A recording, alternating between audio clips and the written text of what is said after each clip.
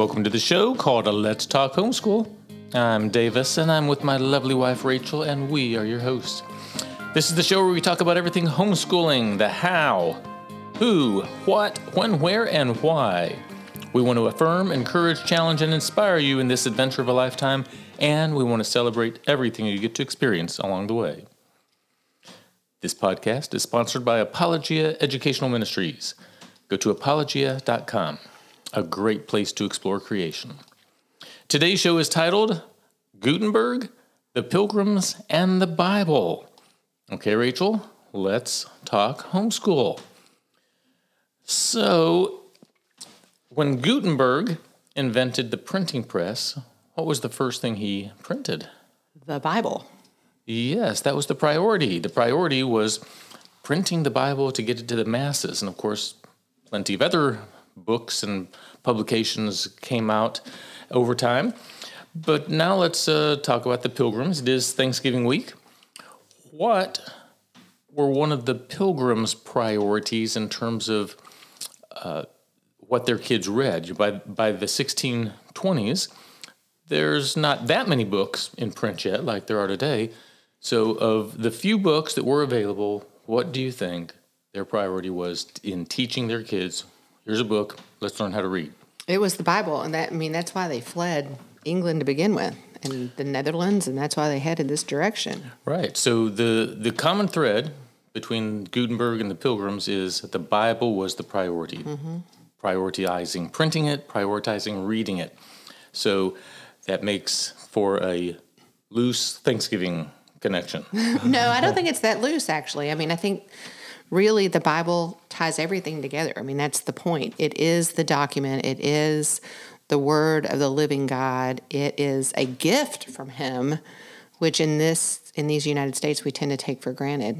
I'm often reminded of several different stories of the value of Scripture. Not the least of one is the biographies and autobiographies I've read about men and women who spent their lives smuggling in the Word of God into nations where it was illegal to possess it. And I have a few stories of my own grandfather in World War II coming across people who were daring to possess the Word of God. And I think about our Christian friends in China, the underground church, where you're not supposed to have the Word of God.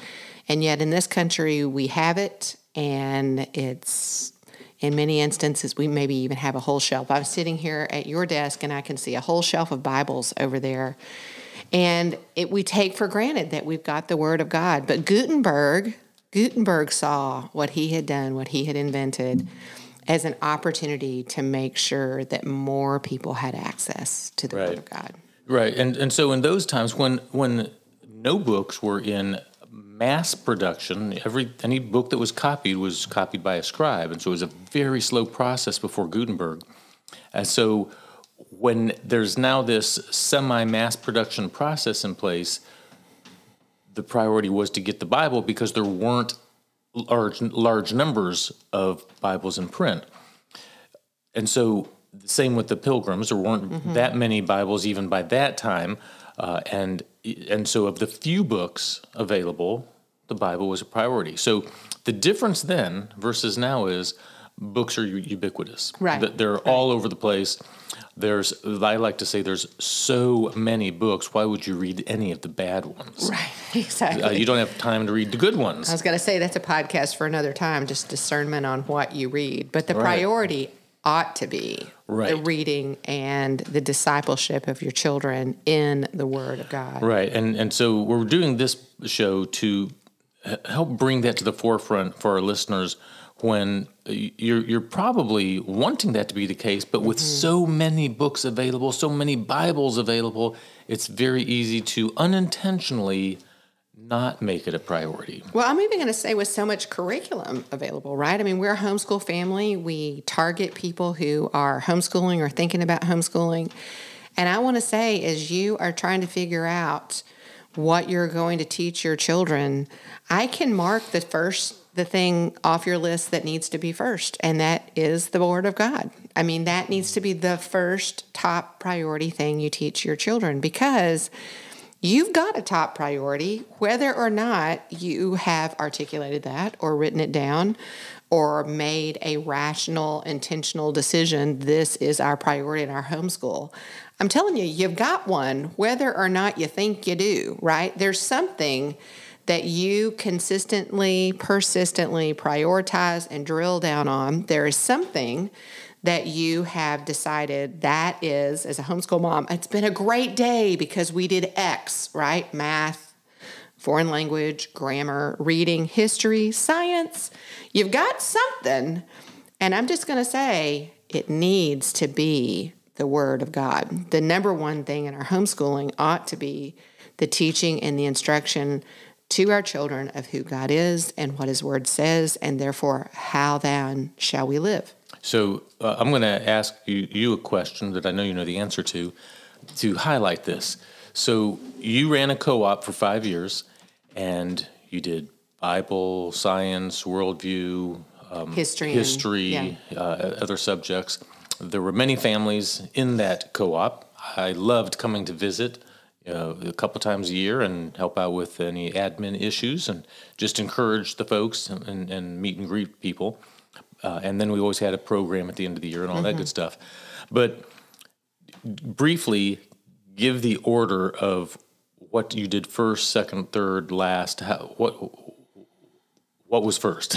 So, yeah, thanks for asking. So some of it came from our own homeschooling experience because our 5 years of the co-op was not what we did first in homeschooling. It was what we did subsequently. In fact, our oldest son was already graduated from our homeschool when we did the co-op all those years ago. But I had learned before I started the co-op with a dear friend that it had to be God's Word first. Matthew 6:33, seek ye first the kingdom of God. It had to be priority. And I learned that the hard way, right? Because I thought, since Bible isn't required by the powers that be for me to do my core subjects in the state of North Carolina, I thought, you know what? We'll do all the core things, and then we'll just do Bible later, right? Because no one's looking over my shoulder to see. That's not something that I need to check off for the state, for the requirements, right? And so I started out not prioritizing the Bible, not thinking that it was that big of a deal. We'd do it when we could.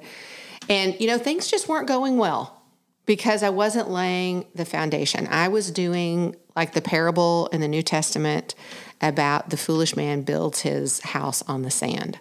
I was trying to build our homeschool, our curriculum, our academics on the sand. I did not make a foundation to build on.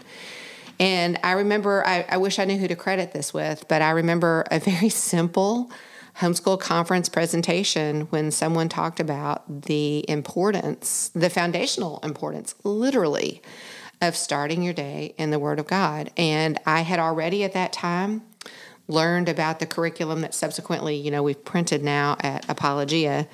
And I started prioritizing that and starting our day every day in God's Word. And I'm here to tell you, it changed everything.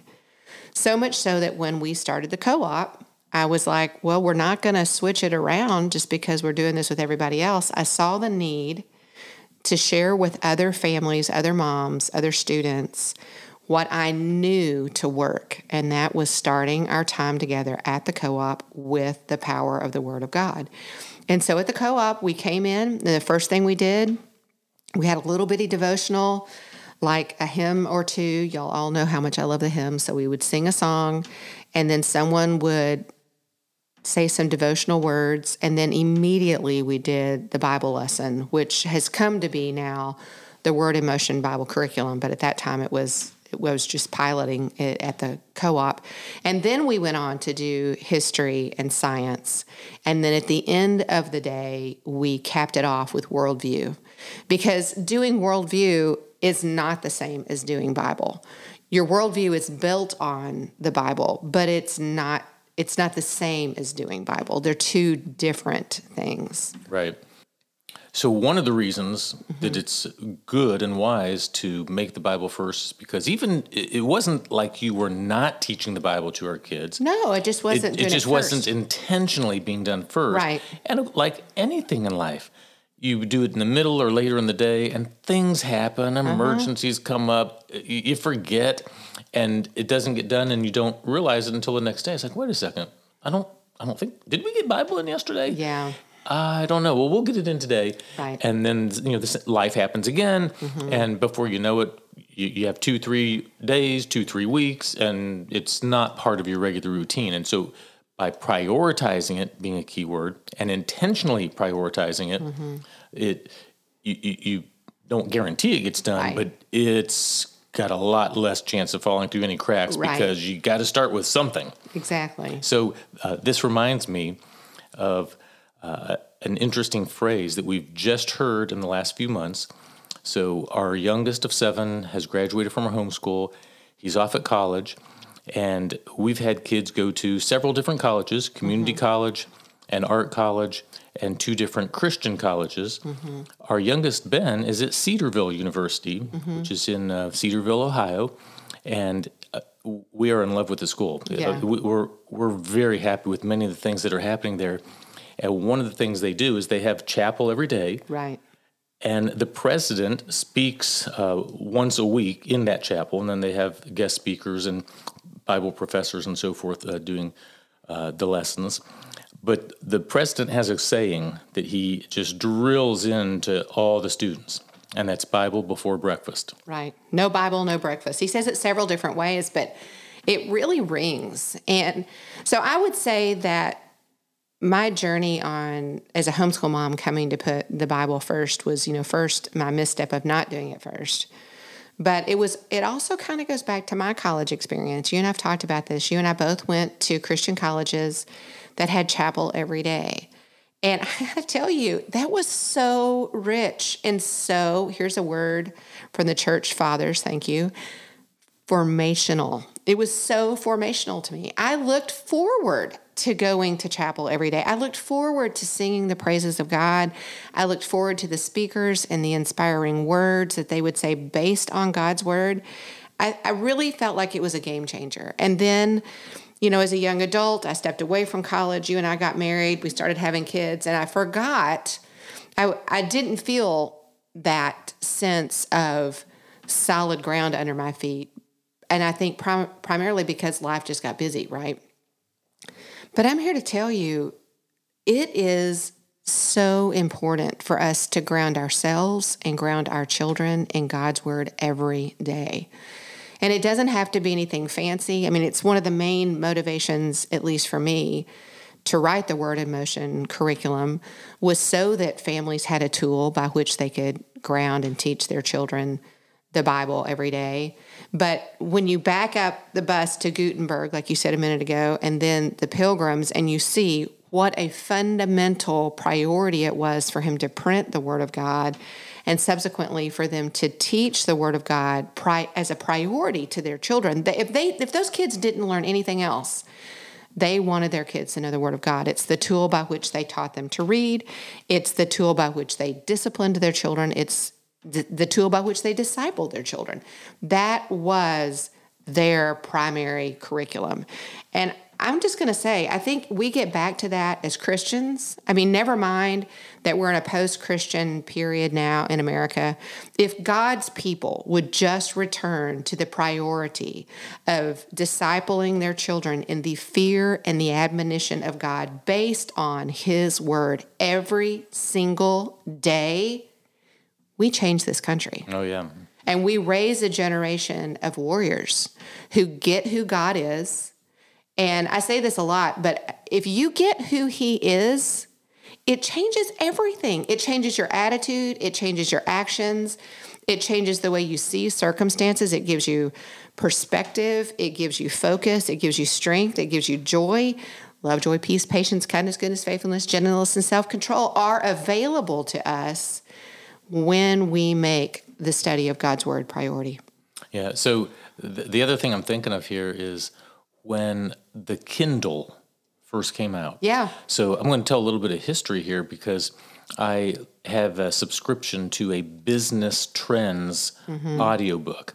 I've received it once a month for Years. Probably and years. 20 years. It's been a long time, yeah. And it's one of those subscriptions that's just really good. It's politically neutral, religiously neutral, and just focuses on business trends. Well, and it makes us really geeky because we listen to it together. But yeah, okay. And so I remember when they did an episode talking about electronic ink and how this was going to lead to an invention which eventually became the Kindle. Mm-hmm. But this was 1 or 2 years before the Kindle was announced and introduced. And so when I remember listening to that, just thinking, oh, wow, that would be wild and crazy technology. Mm-hmm. That'd be fascinating. And they talked about long battery lives and how it wouldn't look like a backlit screen of any kind. And, of course, tablets didn't even exist at this time. So when the Kindle was introduced, I actually bought the very first Kindle.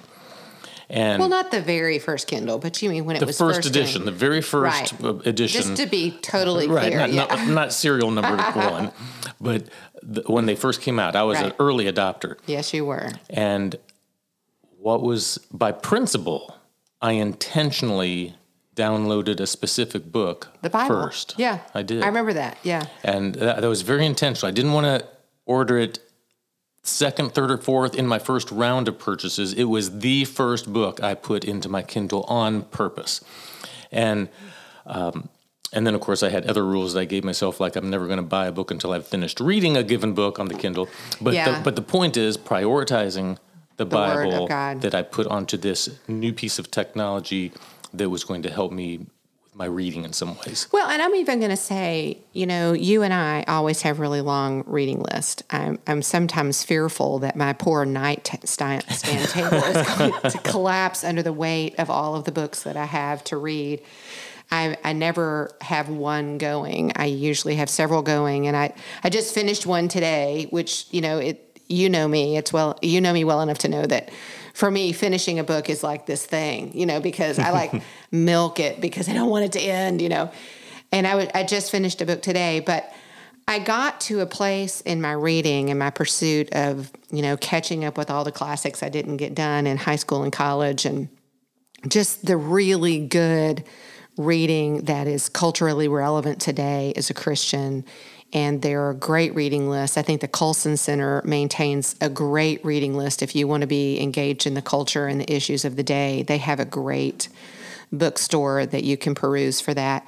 But I know that for me personally, I did get to a place in my reading where, man, I was knocking it out of the park. I was reading, I was intellectually engaged, and I'll just, chase a squirrel just a few feet. As a young mom, when you feel like your brain is turning into mush, there's nothing like a good Christian book on an issue to make you feel like, okay, I'm not completely losing it. I can do more. You're still an adult. Exactly. I can do more than a apple and change a diaper. So I would have books going, but I discovered one day to my chagrin that I had arrived at a place where I was reading a lot of, quote, good books. And they were good books. They were encouraging. They were intellectually engaging, but to the neglect of God's word. And so I want to make sure we say here that that's the level of priority. You must spend time in God's word every day. Be in his word every day. Yes, read other books, intellectually engage, prepare yourself for the ongoing cosmic battle that we are all involved in, that we are facing. Read good parenting books. Read good classic literature. Those are great things, but not to the detriment or the neglect of being in God's word every day. Amen. All right. Well, as always, we have to bring a conversation to an end, and it's that time. So thank you for listening. We hope you enjoyed this, and if you did, please share it with a friend, write us a review, or send us an email to podcast@apologia.com. We want to thank our sponsor, Apologia Educational Ministries. Their mission is to help homeschooling families learn, live, and defend the Christian faith. Apologia is the award-winning publisher of creation-based science and a brand new Bible curricula for homeschooling families called The Word in Motion. It's designed for all learning styles, visual, auditory, and kinesthetic. Yes, your kids will be required to move as they learn the Old and New Testament storylines and keywords for all 66 books of the Bible. The course includes streaming video lessons by author Rachel Carman, stirring narratives, thought-provoking review questions, and engaging notebooking activities. You can learn more at apologia.com/Bible. The Word in Motion. Published by Apologia in partnership with Walk Through the Bible. Go to apologia.com/Bible, a great place to explore God's Word. Have a great day, and until next time, we are walking by faith and enjoying the homeschooling adventure of a lifetime.